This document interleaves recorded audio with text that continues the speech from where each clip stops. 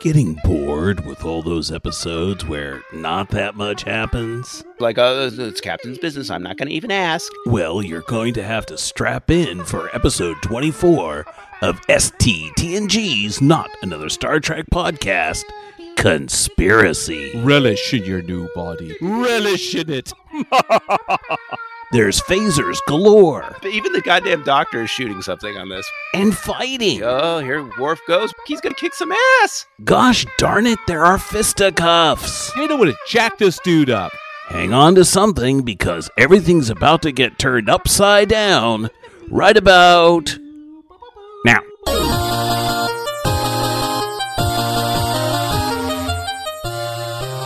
Let's drop this thing, man. 5, 4, 3, 2, 1. Why don't you spread your legs on when I put my hair on? Oh, wait. Commander Riker. Welcome, everybody, to your new favorite podcast, STTNGeez, Not Another Star Trek Podcast. We're in episode 24. For many of you, it might not be your new favorite podcast. At this point, we could have been the podcast you've been listening to for some time now, right? It's still their favorite podcast. I mean, I think that's unquestionable. Oh, no. That it is their favorite podcast. But I like to think that every episode is like a new awakening. Oh, right. So every episode, it becomes their new favorite podcast because they're like, what, is this thing out again? Right. Oh, hey, I remember how much I love this. Oh, this is wonderful. honey, come in here and listen to these two fools again. Come on. Our very loyal audience in Gunzenhausen, which again, thank you very much, Gunzenhausen. God bless these Gunzenhausians, if that's what you call them. But look, Gunzenhausen, if you're out there, drop us a line, and we're happy to send you some free STTNGeez swag. And we've got it. Let's get into this thing. I'm going to steer this sucker tonight. I'm Commander Dave E. Dave. And I am the delightful, the affable Ambassador Andrew. You know what's funny? I remember how you railed against the other science fiction that was on at the time, and it was Alf. It would be great if you were the Alf. I'm Alflable. Keep your cats away from me, people. I am, in fact, Did Alf Alflable. eat cats or something? Yeah, that was the whole thing. Oh, I didn't. And I also, I mean, this is probably time to tell the listeners, people have listened this long, I'm actually a puppet that Dave manipulates in order to create the illusion that he has a friend. All right. That's a weird, you've already made two weird comparisons to what goes on in this episode tonight, because there is a bit of puppetry going on in this. There's some stop motion for all you stop motion fans out there, and which Star Trek doesn't have much stop motion in it. And before you were talking about this kind of metamorphosis, and this thing is full of the Invasion of the Body Snatchers business going on. It's oh yeah. A lot of bodies. Yeah, there's some snatching, right? Oh, yeah. There's a prime snatching. Keep your snatching to yourself, number one. What happens in this one is the Enterprise D is off to get some much needed R&R. Again, they're off to get the R&R. Yeah, listen, there's a lot of stuff that's going on in these episodes, and they got to rest. But they receive a emergency Code 47 message, which means captain's eyes only. They get diverted away from Pacifica to a place called Ditalics B, which just sounds like some sort of cholesterol medicine. It's in my font folder on my Mac. So they go to Ditalics B, where Picard meets up with some esteemed Starfleet captains. Other caps, yeah. Including his old friend Walker Texas Ranger Keel.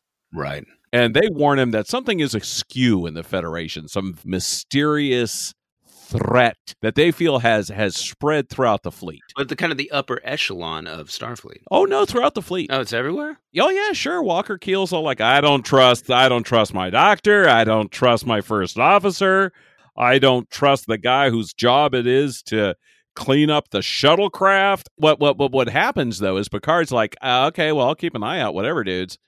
But he really starts to take the whole thing seriously when suddenly the Enterprise finds itself flying through what's left of Keel's ship, the Horatio. Damn. And it's the Horatio, man. That's a big ass ship. It's an ambassador class ship. It's been blown up. Picard says to Data, hey, could you just go over all of the orders from Starfleet for the last God knows how long? He finds a subtle and insidious plan to weaken Starfleet. Picard says, fine, let's turn this Galaxy-class starship around, head back to Earth, and find out what's going on. Go straight to Earth. And they get there pretty quickly. They put it in Do Not Disturb mode and bust a move off to Earth. Directly to Earth. It's funny, though, going to Earth, there's always this emphasis on being way out there. It's like, hey, hightail it to Earth immediately. And all of a sudden they're like, bloop, they're there. And it's kind of stupid on one hand, but also incredibly rewarding to just get back to Earth. And when I first saw this episode, I thought, wow, cool. Original series never returned to Earth in their own time. They did some flashback episodes where they went to old Earth. And in fact, it's a flashback. I mean, they use paintings from the Star Trek motion picture series, right, for Earth. Yes, they go to, I think it's from The Voyage Home. The Voyage Home! Dum-dum! Yes, the fourth Star Trek film. And so that's the one where Shatner is on trial for stealing the Enterprise and then blowing it to bits, right? Yes, and he's exonerated because of the whales that he brought. Right, and I bring that up because this all happens at Starfleet, and it's the same painting they use. Yes. So over the next 70 years from when Kirk was there to Picard showing up, they haven't done much remodeling, I guess. I was very excited when they were going back to Earth, and yeah, they don't. They rarely, if ever, go back to Earth. So I thought, oh, cool. I understand that the show is about being out in space and all, but I have some curiosity about what's going on Earth now. In previous episodes, there have always been these kind of tantalizing hints, right? Like, oh, we've solved crime just by figuring out what's wrong with people and fixing it before it becomes a problem. It just seems so tantalizing. And then kind of like in the original series, when they finally go to Vulcan and you barely get a glimpse, all you get is like Spock's backyard. Here you get like a matte painting from another movie. And that's about it. Right. And I understand they have reasons for this. Trust me, I understand. Yeah, it's money. all the budget. Yeah. And this is the end of the season, so, they're running on fumes. And it's 1988. Don't forget it's 1988. This is all stuff that they would be able to figure out now. But they also paid a lot of money on claymation bugs. So they don't have a lot of money. So when the time comes, for instance, and he's at Starfleet headquarters, and you get one hallway and like two rooms, it's hardly... I know. Spectacular. And even the doors, right? When Picard goes to have dinner with... And hang on, we'll fill this in. This is like late show, but go ahead and talk about your doors. Those doors are the doors they're going to use for 10 Forward later. I mean, I don't know if you recognize those doors. I saw those. And I thought, really? No, I didn't. Oh, is he going to meet Guinan? Well, you know what's funny? It's funny that you bring that up. This is a very door-heavy episode because there'll be a lot of door talk this time. Get ready for it. Finally, we're going to talk doors. There's a Dorn versus door reference later on, too. Star Trek 4 was made not too long before this season, right? And you'd think that in the nowadays world of these studios really planning the shit out of everything and owning every piece of a thing, you would think that they would have left those sets around somewhere. So studio space is really expensive, so you don't leave up sets. You don't just leave the sound stage with the set up there, okay? But still, you would think that the props from the Voyage Home would still be around so that you could have Picard walk through this massive set again. Wouldn't that be cool? That would have been nice. Yeah. And this is not a Voyage Home podcast. We can listen. It's okay to deviate and talk about Voyage Home. The reason why I was thinking bringing up Voyage Home is because this episode feels a lot like the movies. It's very cinematic, and it's the most cinematic episode I think we've seen so far. They don't go to a lot of places. You're right. I agree. But there's a lot of action. There's a whole bunch of drama that makes sense. And there's a lot of exciting twists and turns that go on. But I guess it's also a thing we talked about, the fact that, getting up off the ship and getting out to the Huntington Library like they did in Justice is such a rare treat for them, too. I guess they don't get to go down to the mall and shoot at the Hot Topic as much as they would like to. They don't get to head to the Limited and do some shooting. Tower Records, on Ventura. Oh, don't break my heart that way. Yeah, they were still around. Oh, no, they definitely were. But this is such a weird and wonderful episode. I mean, it's really an episode that I enjoy. Yeah, I think we both really like this episode. It just comes out of nowhere, though. It does. It's like you're watching, you're like, oh look, there's some microbrains, there's some symbiotic people. Oh, there's a guy trapped in time with his girlfriend in love with Picard. And, oh my God, what just happened here? Yeah, the episode, it kind of knocks you off your feet in the beginning, and it's really weird because the way that it opens and the way it ends are complete opposites. It opens up with a dirty joke that has been told off screen. How do you know it's dirty? Because they're talking about, like, Geordi and Riker and Troy are all talking about the punchline to this joke. They're talking about the logistics that the male part of the joke needed to figure out to make the joke funny. And then that's how Data I can't describe it, so there's no way I can make that funny. All right. Never mind. There's a dirty joke. I don't know that it's a dirty joke. I'm looking at the script right now. Look at what Data says. So LaForge says, so the guy staggers to his feet and goes back to the girl, right? Well, she smiles, looks him right in the eye and says, just try that in hyperspace. Right. So the positioning in zero gravity environment coupled with the adverse effect it would have on the psychological well-being of the average human male is what makes the anecdote so amusing. That's what Data says. Okay, so maybe it's a little saucy. Maybe the implication is... And I'm not saying that's funny. I think it's funny that they started that way, but it's also funny that this very prim and proper bridge so far, like when we're not watching the episodes, they're sitting around and telling dirty jokes to each other. I think it's great. Well, let's remember Starfleet is modeled after the Navy. All right. They're a bunch of sailors. Yeah, but you usually... Oh, hang on. Speaking of the ocean... I need a little liquid refreshment. Let me pop a can too. Pop. I don't have one. Sorry. You don't have a can? You don't have a beverage? Because of the goddamn COVID, I didn't want to go to the store. All hands. Dave is without a beverage. I'm afraid to go up to a Safeway to get the cans this week, so I had to wait.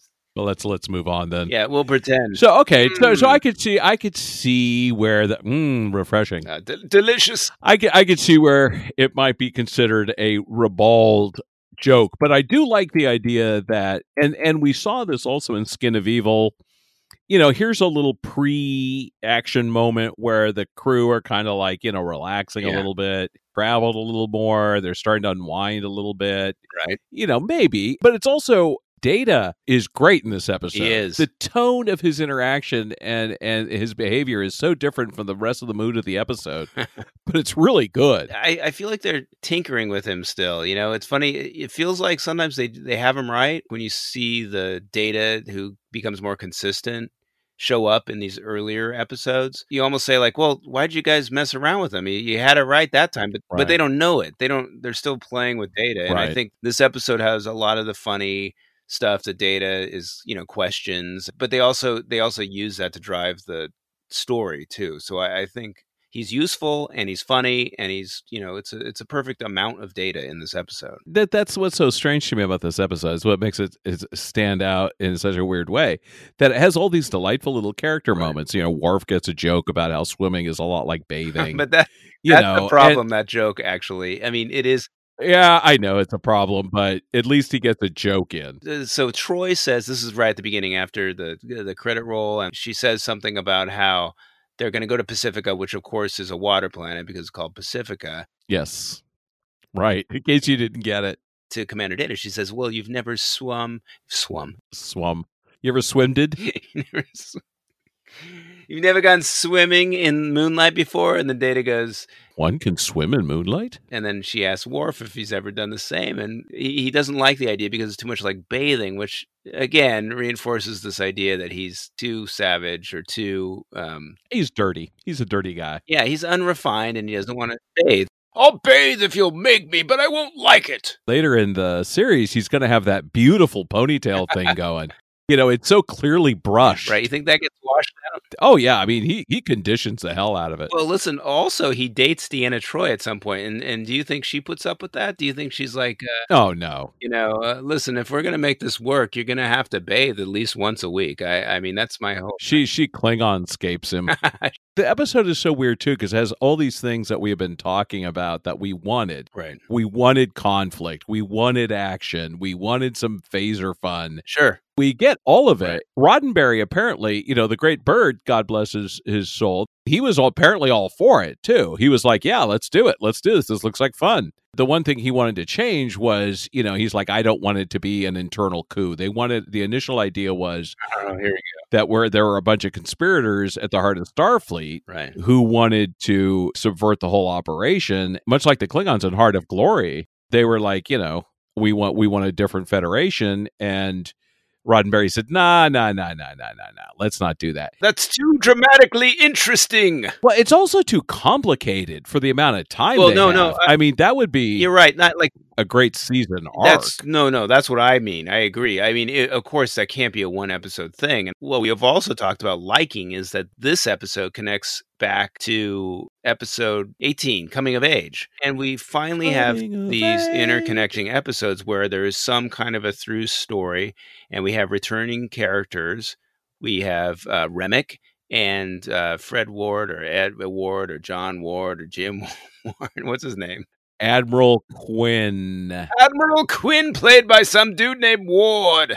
I can't remember his name. Anyways, so they're back, though. They're back. Wow. And Admiral Quinn warned Picard in that episode that there was something going on. Something was afoot in Starfleet. And it's totally cool to see that come back. But what I think is weird, though, is that when we were talking in episode 18, I had this idea that Roddenberry might not be on board that episode, Coming of Age, because there was all this conflict, the stuff that he hated. Quinn came to the ship with Remick, and Remick was grilling the crew, like, criticizing them, and also at the same time deconstructing the show and getting upset about decisions that Picard had made through, the 18 episodes or 17 episodes so far of stuff where things have gone wrong, and he's really critical about it. And so there is that internal Starfleet strife going on between Remick and Picard and Riker and the rest of the crew. And we noted that episode, Gene had gone away on vacation. He was like shuttled away on vacation with Majel,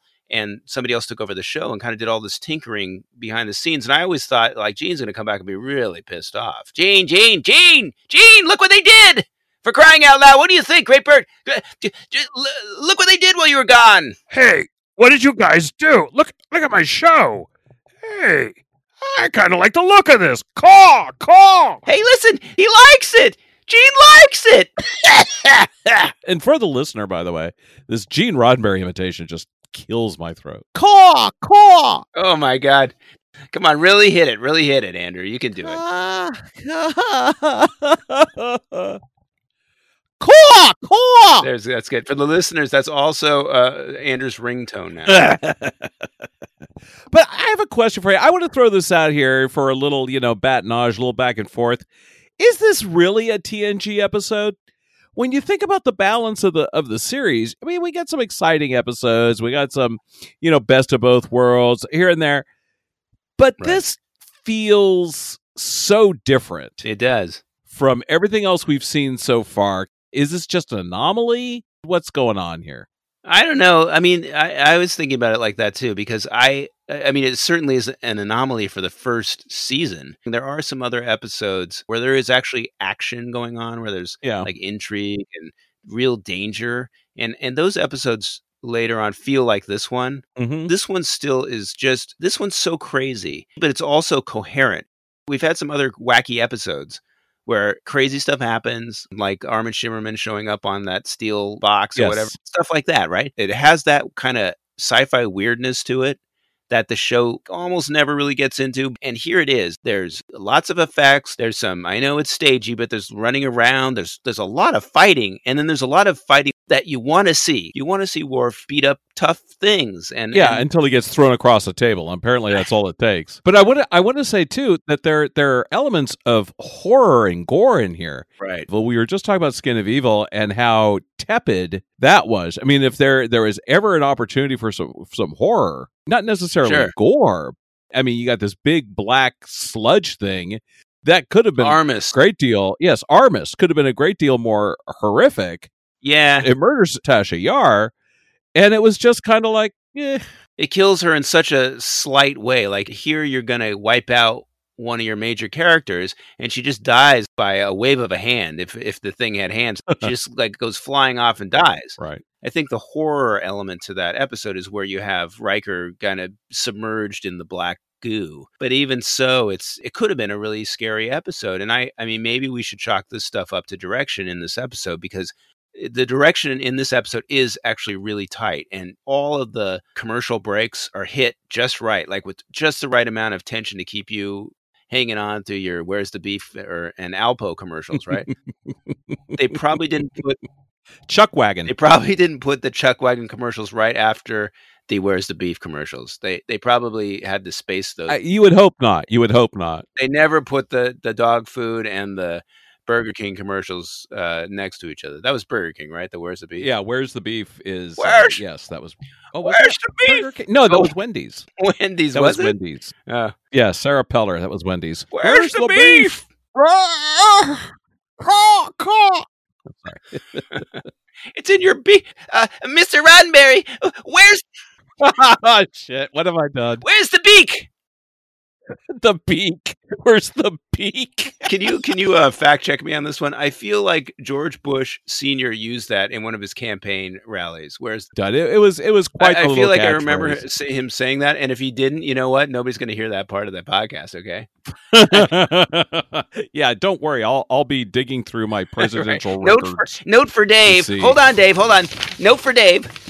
Don't forget to Google, did George Bush... It's the podcast that's not afraid to say that they're going to count things at the beginning of the episodes and then never does it. Never keeps track of anything. Has no idea really what's going on. Right.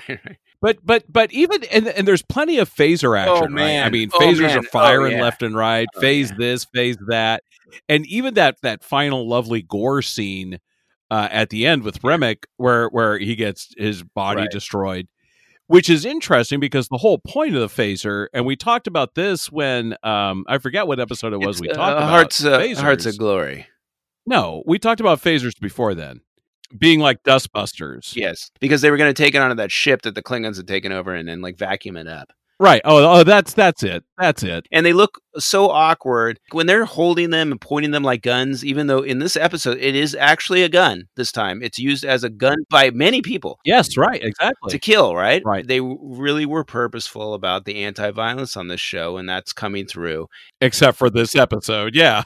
People are even the goddamn doctor is shooting something on this, which is so great. Oh, she's so badass. She is just cold, like Yeah. cool. I am taking you down. I mean, Yeah, she just lets him have it. She just roasts him. She needs no explanation. When she sees 2 or 3 maybe dead crew members, she's like, okay, I'm shooting this dude. She opens up, and it's so cool. It's so cool. I love that so much. So there's that scene. It's mid episode, but then there's also the scene that you're talking about with Remick at the end, where spoiler alert, the Remick, who was in our episode 18, ends up being the big baddie at the end. Reichs and Picard blow the shit out of him with their lasers or phasers. Oh, yeah, they do. Let's get right to Quinn versus Riker and Worf then. I mean, do Admiral you want to Quinn. set that up a little bit? Do you want to talk about what happened? Oh yeah, I'd love to. Can I?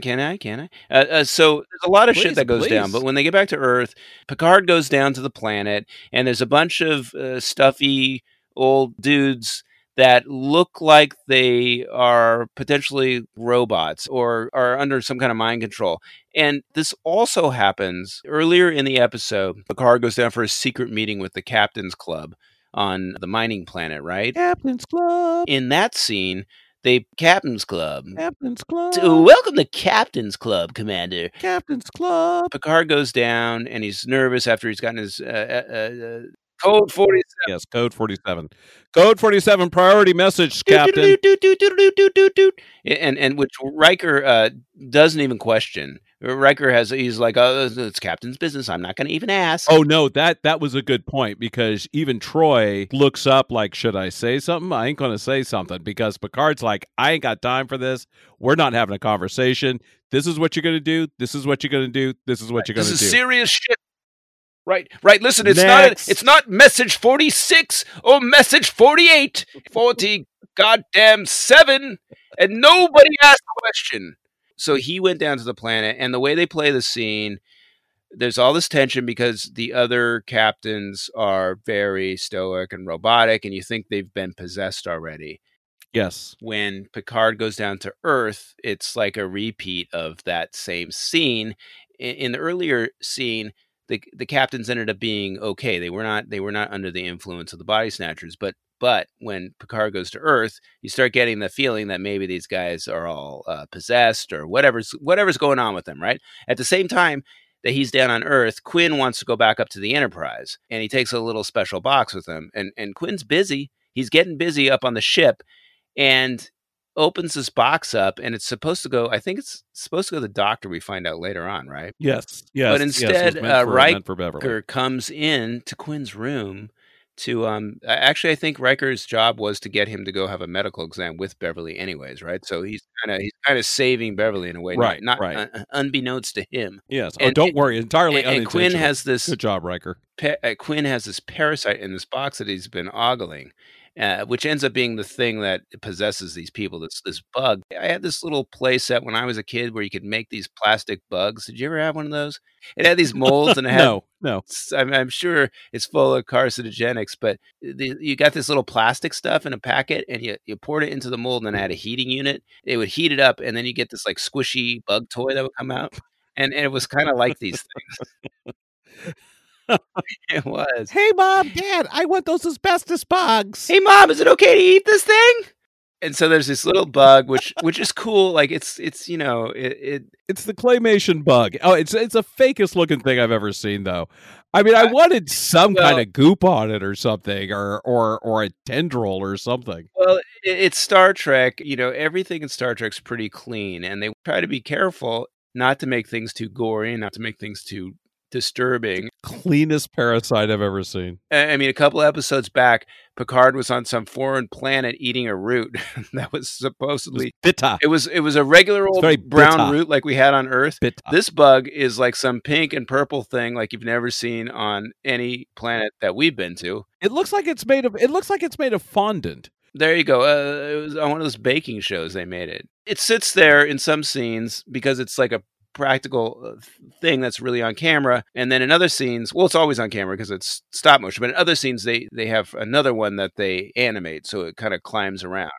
That skitters. It literally skitters around. I have a real soft spot for stop motion. Oh, I do too. I also got to say, and this is just because I'm a small person, Quinn's box makes me laugh. I mean, the box that he carries it in, it looks like some like late 80s compact computer. Intel inside, only it's a parasite instead. Ha ha ha. It's just such a clunky, weird looking box. I mean, and they've had other kind of practical props on the show that have done cool things, and it would have been cool if if it kind of opened by itself or some gas came out of it or something, it would have been neat. Armin Shimmerman's face was on it. Yeah, there you go.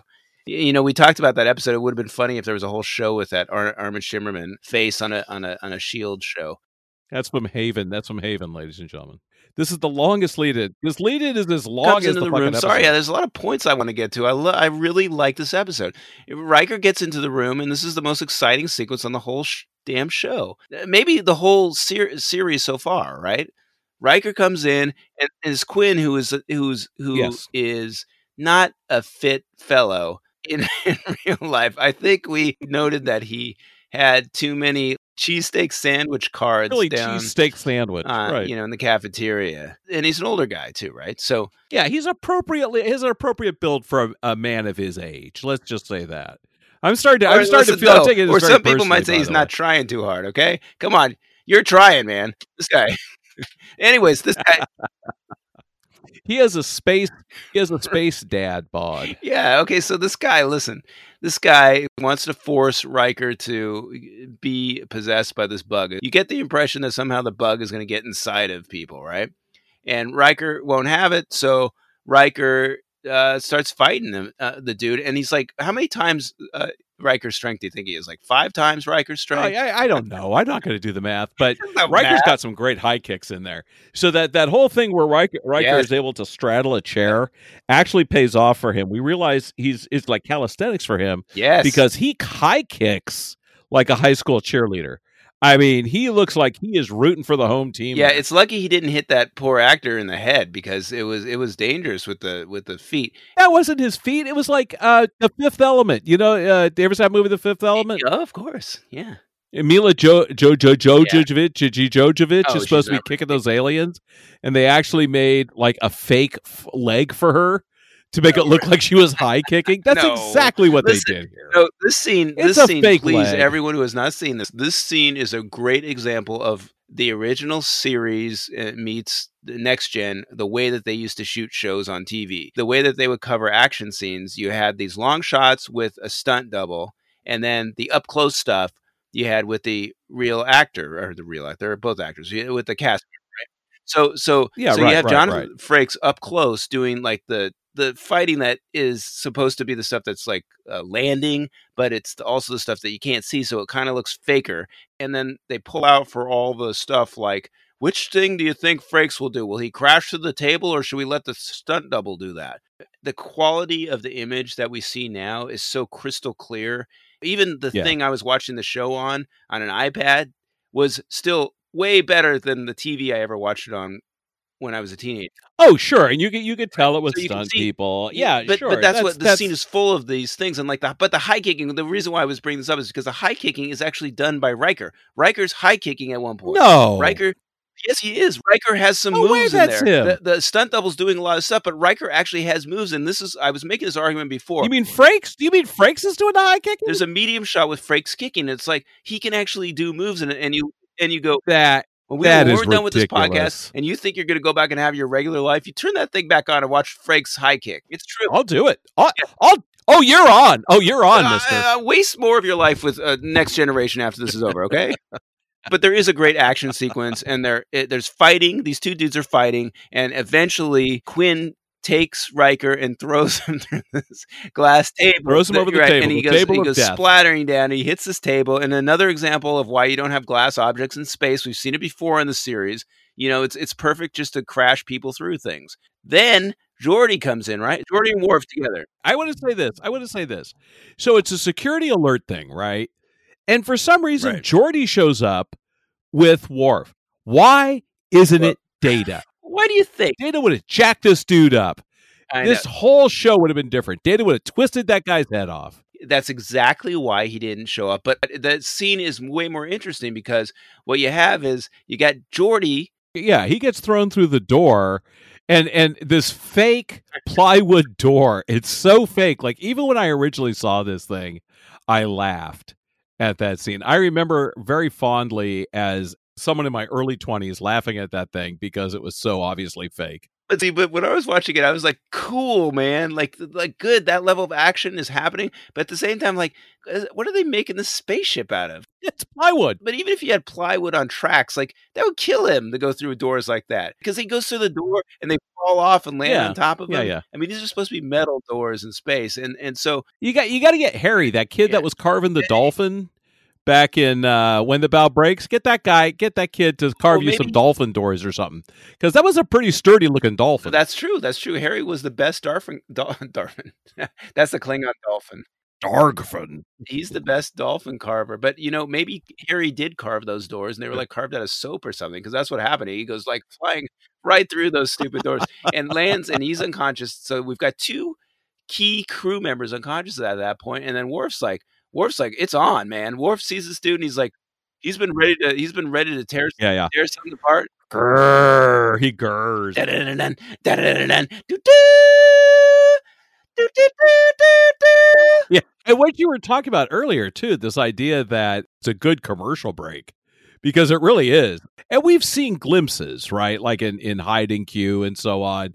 We saw glimpses Sure. of Worf throwing down. Oh, and Datalore. Don't forget Datalore when he just got the living crap smacked out of him. I know And it happens again here. it's so rewarding to the fans to have him beat up shit. And Roddenberry hates this stuff like crazy, but and they never do it. But when he does it, it's like, yeah, go Worf. And so at the commercial break, he's standing there and the music ramps up and it's really intense. And you're like, oh, here Worf goes. We're going to take a break. And when he comes back, he's going to kick some ass. Yes. I was actually thinking about how they shot this show because they're shooting the breaks. They don't just shoot the scene and then like cut it and then just cut back into it. They stage it for the commercial break. So the music mounts, music's afterwards. The whole thing is set up and he's standing there and he's like all intense. And then when he comes back for the commercial break, you can tell because we don't have commercials, we just see the episode air.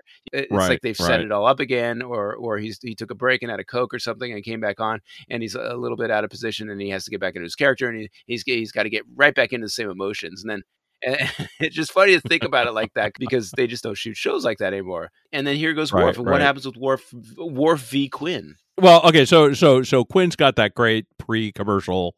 He's like, now, Klingon, it's between you and me. And Worf is like, I'm ready to go. And Worf gives him the old double-handed blows. I mean, it's a real James T. Kirk action shot, right? It would have been better if it was a karate chop, but what can you do?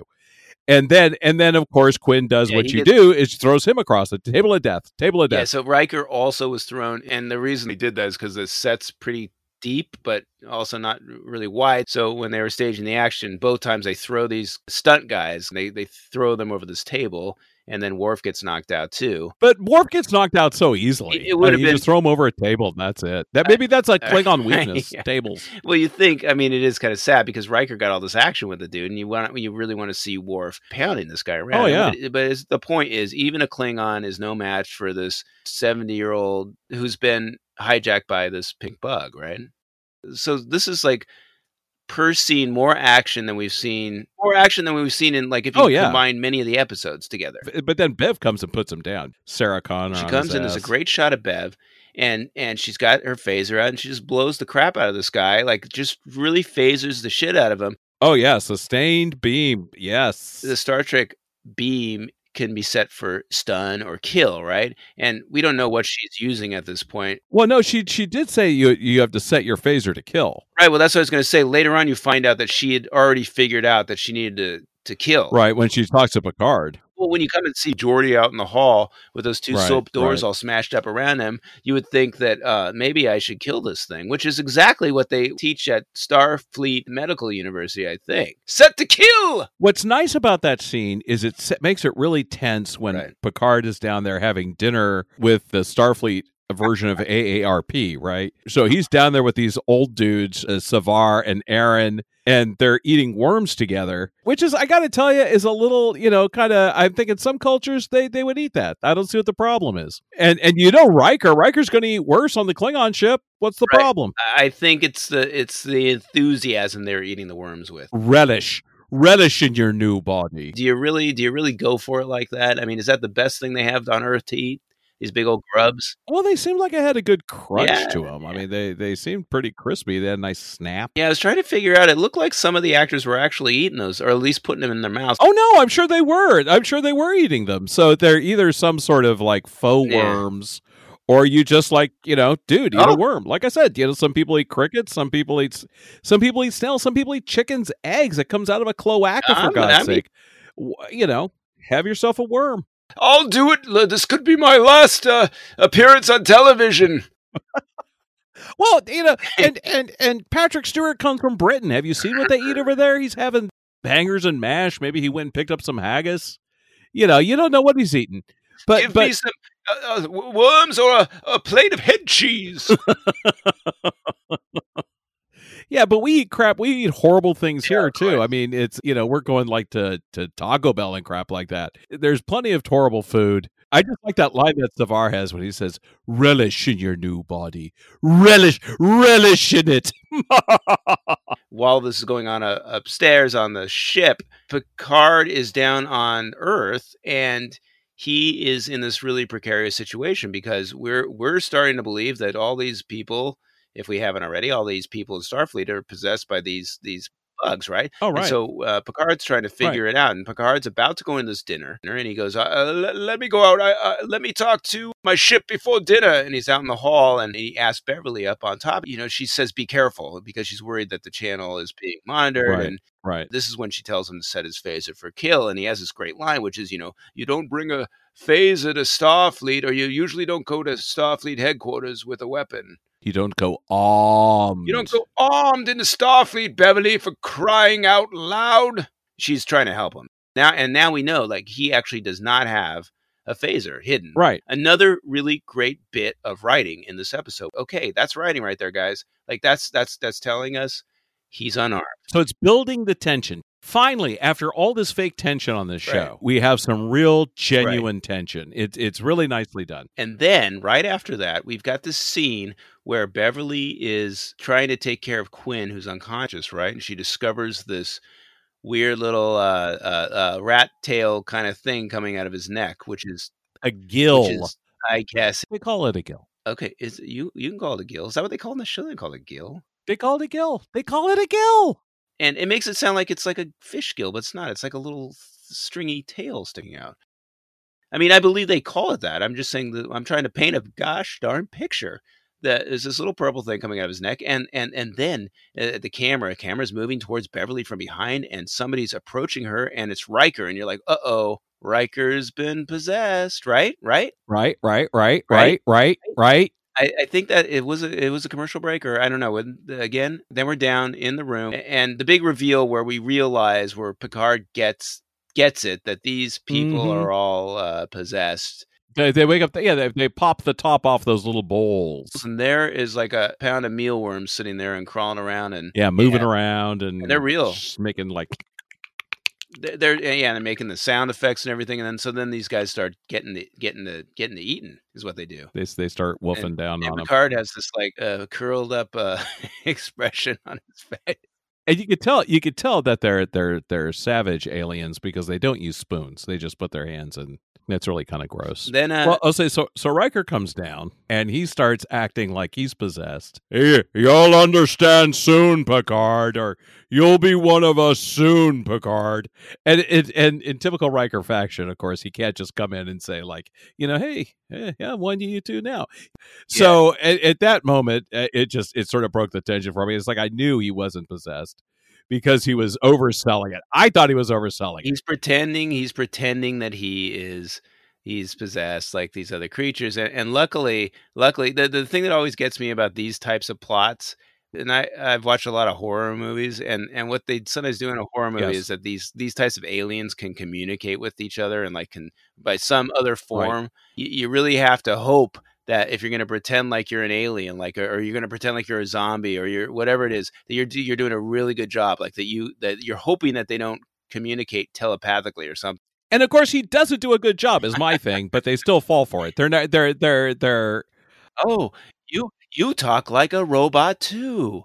Good point, Commander Riker. Slow your speech pattern down and talk to us like you're on some kind of Ambien. You'll be one of us soon. Yes, I will be one of you soon. I cannot wait until I am one of you. Now let me have some of those bugs, please. And Riker's about to eat the bugs, right? He's about to get a mouthful of bugs. He's about to relish in his new body. Right. That's when the shit goes down is what happens. Yes. Riker starts a shooting. Well, and this is where it gets. So the promise of the Quinn fight, and I really do enjoy the Quinn fight for all my gripes. I mean, this is just who I am. You know this by now. I did too. I did too. That dinner scene, it is really stagey. I mean, there's a really bad shot. I can understand why they're doing it because they want you to know that Admiral Aaron is getting away. But the way they show him getting away, like he's getting up off the chair and moving really slowly, just seems weird. It's not that. And there's also the running. There's all this. Well, and there's also that guy that they put at the table who doesn't have any lines, who is just there to get shot. Right. I mean, the minute that guy sits down, you're like, oh, someone's getting shot. Shoot that dude first, Riker. Yeah, that guy's going down. He's a red shit. Yeah, he gets shot, and unfortunately, our captain, who we saw before, which is she the first female African American Starfleet Tryla Scott, Captain Yeah, Tryla Scott, I believe Dad, so. so unfortunately, Of Next Generation, at least. right, and unfortunately, she's at the table too, and so she's been taken over, and all of these people get killed by Riker and Picard, right? Or I'm assuming they're Right. getting killed because Quinn. Except for Aaron. Aaron makes a run for it, and there's that Right. really badly staged shootout in the hallway where everyone Right. it takes like you got plenty of time to dodge or do whatever you're going to Yeah. do because everybody's like very slow to turn around. And there's a gunfight where he's shooting at Riker. So back in the room, just for a second, because I like this part, Riker shoots somebody. Somebody drops their gun at the end of the table, right? One of the guys that got. Yeah, that's the unnamed security guy. Okay, yeah, he gets shot. He drops his phaser, and then Picard goes and picks it up. So now they have two guns, and which is great. I mean, it's a fun scene because I've been waiting ever since they went to 110011001111 when they went to Binus, and the two of them were kind of working together. I really wanted to see them have like an action sequence together, and here it is finally. The two of them working together. I know that it's kind of paired with the stagey silliness of it, but I still liked it enough to watch them chase this guy down the hall.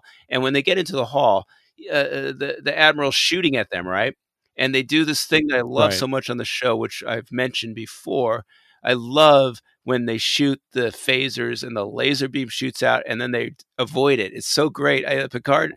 Yeah, they duck out of the way. They duck out of the way of the laser beam. When I saw that, I started thinking, are these not like laser beams like the way that we think of them? Are they something else? I mean, maybe I have it wrong, because the way a laser works, you would instantly be hit. Like if you were pointing it at the thing, oh yeah, sure, it would hit you. So sure. The only way it could miss you is if the person shooting it missed. It couldn't be like that you run out of its way. Right. You can't dodge them. So maybe that's why they call them phasers. Maybe there is something else. It still seems very unlikely that you would be able to dodge it. But then there's an entire history. I mean, come on, every look at Star Wars, for God's sake. I mean, people are those damn stormtroopers. I know. Someone should get those stormtroopers a phaser, just some like columnated beam, so they could just constantly have it on. They might actually hit something.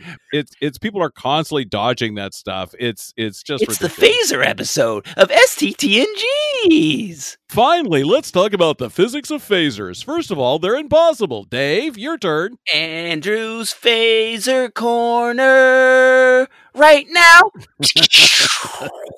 They look like dustbusters and shoot at the speed of light, and still people dodge them. Back to you, Dave. I'll never get tired of watching Picard and Riker outrun a phaser. Getting back to, because the big scene's coming. The big scene's coming where they face off with Remick. And again, keep in mind, folks, that Remick is being played by Robert Schenken Jr., who is a Pulitzer Prize-winning playwright in 1992, right? This guy is about to win a Pulitzer Prize. Right. And probably what he's most famously known for out in the world is being the guy on The Next Generation who gets blown up and has like creepy ass puppet in his chest. Who gets his head blown up. They shoot the Admiral, right? And then the Admiral's mouth opens up, and it's another one of these stop motion effects, and the bug crawls out of his mouth, and it goes skittering off, right. and Picard and Riker go chasing after the little pink bug. It goes under a door. They open up the door, and there is Remick sitting there in his command chair. Sitting in Jameson's chair. Oh, are you kidding? It's Jameson. So if you remember Too Short a Season, no, I didn't. One of the things we talked about in the episode Too Short a Season was that this character, Admiral Jameson, is an old man. So he has this sophisticated chair he has to get around in that they had spent $10,000 on and could barely use in the episode because it was too large for the set. Right. So yeah, this is his damn chair. They refit it so Remick can sit on it. You got to watch it again. Take a look. I saw it and I'm like, do I know that chair? And then when I was reading up on the episode, I'm like, oh, I do know that chair. I didn't see. It would have been so great then if they had opened the door and it was Annie Jameson sitting in that chair instead of Remick. Wouldn't it have been? Annie with the golden hair. It would have been perfect. Hello, boys. Yes. Boys, what are you doing here? Remember when you killed my husband? Oh, no. Now I'm getting revenge. So, yeah, well, I mean, and then they wouldn't have done it because of what happens next to Remick. Because they train these phasers on him like they have on the other creatures, and they have to hold the sustained, beam until it blows him up. But the first thing it does is they shoot him in the head and explodes his head, and it's Yes. I remember. Well, because he swallows the bug. Yeah. He swallows the bug, and then his neck that's starts right, the neck- bulging, right? And he's saying things like, "We seek peaceful coexistence." In the meantime, his neck is like, it looks like Mitch McConnell, and it's just awful. Riker looks at Picard like, "What are we doing?" And Picard's like, "What do you think? We blow this shit up, man." A great moment. That's my favorite moment. They look at each other like, "Oh hell no!" You know what to do. Yeah, This is a prime directive. Be damned, buddy. This is over. it's like, can you believe this, Shiznit? Take him. Remember when we saved Wesley? Light him up. Remember when we broke the prime directive for Wesley? Come on, think about it, Riker. Think about it. So they light him up. They light him up, and his head explodes. And this, it's so graphic that they don't show this in some markets because it's so disturbing to see. Oh yeah. I don't know why. I don't know how it made the air the first time. I remember seeing it on TV, going, "What the hell is this?" Like, I could not believe it. Yeah. I know. It was the most graphic thing I'd ever seen on regular TV at that time. The Yeah. guy's head explodes. It's something akin to what happens in Raiders of the Lost Ark at the end of the first one. Right. It's really gross. The head blows up. And then not only that, then they continue to shoot this guy, and they open up his chest cavity, and there's this weird alien, your Alf in there, your alien puff. Yeah. puff Your inside. alien mother creature, father creature, uber creature, the controller of this whole thing comes popping up. But it's a puppet. I mean, it's clearly It's a like, puppet. It's like, so then they look at each other and like, oh hell no. And then another they look, and it's torture. like, set it for double kill, Riker. Double kill, booger, please. Twice. And they roast that thing. Yeah, they shoot the shit out of it is what they do.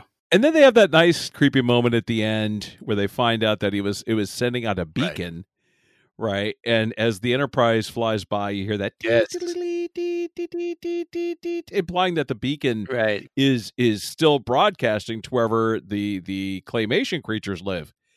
Now, we're never going to see these claymation creatures again. Somewhere in the universe is a very interesting story that we will again never see again. I have no idea. I have no idea, other than, I guess I do have an idea. I can't have no idea and then have an idea. That doesn't make sense. No, it doesn't. I don't understand why they didn't bring this back, and except that eventually the Borg come, and they're far more interesting than little pink bugs. It would have been funny if they would have taken a Borg apart and found the little pink bug inside. And it's like, hi, remember me? Hello. I'm back. That would be great. Yeah. Randy Quaid at the end of Independence Day. Hello, boys. I'm back. Nice. I love how many Independence Day references you have for this podcast. It's very good. Let me tell you how crazy this episode Yes. is, how wild this episode is. It was wild. We didn't even talk about the fact that Michael Berryman is in it. Oh, yes. Don't The guy from Hills Have Eyes, who also, of course, appears in X-Files. another one of those famous character actors that if you got to look him up, and as soon as you see him, you go, hey, he's dressed up as an alien in this one, Captain Ricks. As soon as you see him, he's like, oh, there's that guy. Yes. And he's in Wes Craven's famous Hills Have Eyes. And that's how I've known him for years, right? As the Hills I Have know. Eyes guy. You know, interestingly, though, he was also in Star Trek 4 as some kind of background Right. person, which was weird. I don't remember him, but I saw it come up online. So, But again, this takes us back to Haven again. Right. We had Carol Strickian as Mr. Hom, and I was saying, why don't they find people like Carol Strickian? And here we They're go, Michael Berryman. I know. Of course, he only shows up once, and he'll never show up again. He didn't die, did he? Well, he's dead now, yeah. No, he's not dead. But No, he's I not don't- dead I in don't real know life. when I didn't he know if his died. character died. Yeah, he is. His character died? No, he's dead in real life. Oh, is he? Ay. Another famous big-eyed dude I dead. gotta look this up. I thought he was alive, but so Oh no, he's still alive. You're right. all right, thank you. He's the Marty Feldman of Starfleet. But you got to admit, this episode is so wild It is. that someone like Michael Berryman showing up is incidental. It is. And you're like, oh yeah, Michael Berryman, great. Look at that, my God, Riker's kicking. Look at Riker's with the kicking. Fisticuffs. Yeah, he was really. Riker's legs are going up, and he's not even sitting down. Beverly's shooting people. Jordy's being thrown through doors. If I could, and you know what's funny is that with Jordy, they have one of those silly Jordy lines again. He's like, "If I could see, I'd be seeing stars." Whoa! Come on, buddy. You're not saying that in the 24th century anymore. Give me a break. Yeah. This might show up my best on my best list. I don't know. I'm torn. Yeah. But we'll talk about it when we get to the. Hey, we didn't even mention it to our listeners that as we get closer to the end of the season, we're working on a couple of very special episodes. We're building a dream. And one of them just might be a best of season 1 and a worst of. I'm very much looking forward to those episodes. I think we'll have a lot to chew on. Number one. You know what we have to do next, Dave? We have to talk about the final episode Oh my God. of season 1, Neutral Zone. Neutral Zone is next time. That's episode 25, believe it or not, folks. It's our silver episode. Oh, it's silver. Like my my side hair. Yes, that's nice. That's nice. Make new episodes, but listen to the old Summer Silver. The others are gold. Let's wrap this business up for episode 24, Conspiracy. I think I'm entering into a conspiracy to agree with you to wrap this up. You've been listening to STTNGeez, Not Another Star Trek Podcast. I'm Commander Dave E. Dave signing out. And I am Ambassador Andrew joining him. Let's go mind the store. You won't do the music, huh? No, I'm not going to do it anymore because it sounds dumb. I can do it in my head. Star Trek The Next Generation. Star Trek The Next Generation. Star Trek The Next Generation. Star Trek The Next Generation. Wow, Conspiracy was such a cool episode. What a great way to end the season. Wait, what? There's another episode? The Neutral Zone? Please, you're killing me, number one. It's the last episode of TNG Season 1. For real this time. Control your emotions. The Enterprise crew meets some cryogenic sleepers. I would love to wake up aboard the Enterprise. Yeah, blow your mind. And lurking in the shadows, an old enemy. Oh my God. Wait, hold on, honey. They mentioned the Romulans again. Can you believe it? As usual, the boys will go off on their pop culture tangents. It's like Star Trek hee-haw. Hee hee hee ha ha ha. We salute the population of Romulus. Wait, hold on a minute. We can't mention hee-haw on a goddamn Star Trek podcast. No hee-haw. It doesn't make a lick of sense. So get a grip on your 24th century cup holder because the Enterprise is going cryo crazy on the next episode of STTNGeez, Not Another Star Trek Podcast.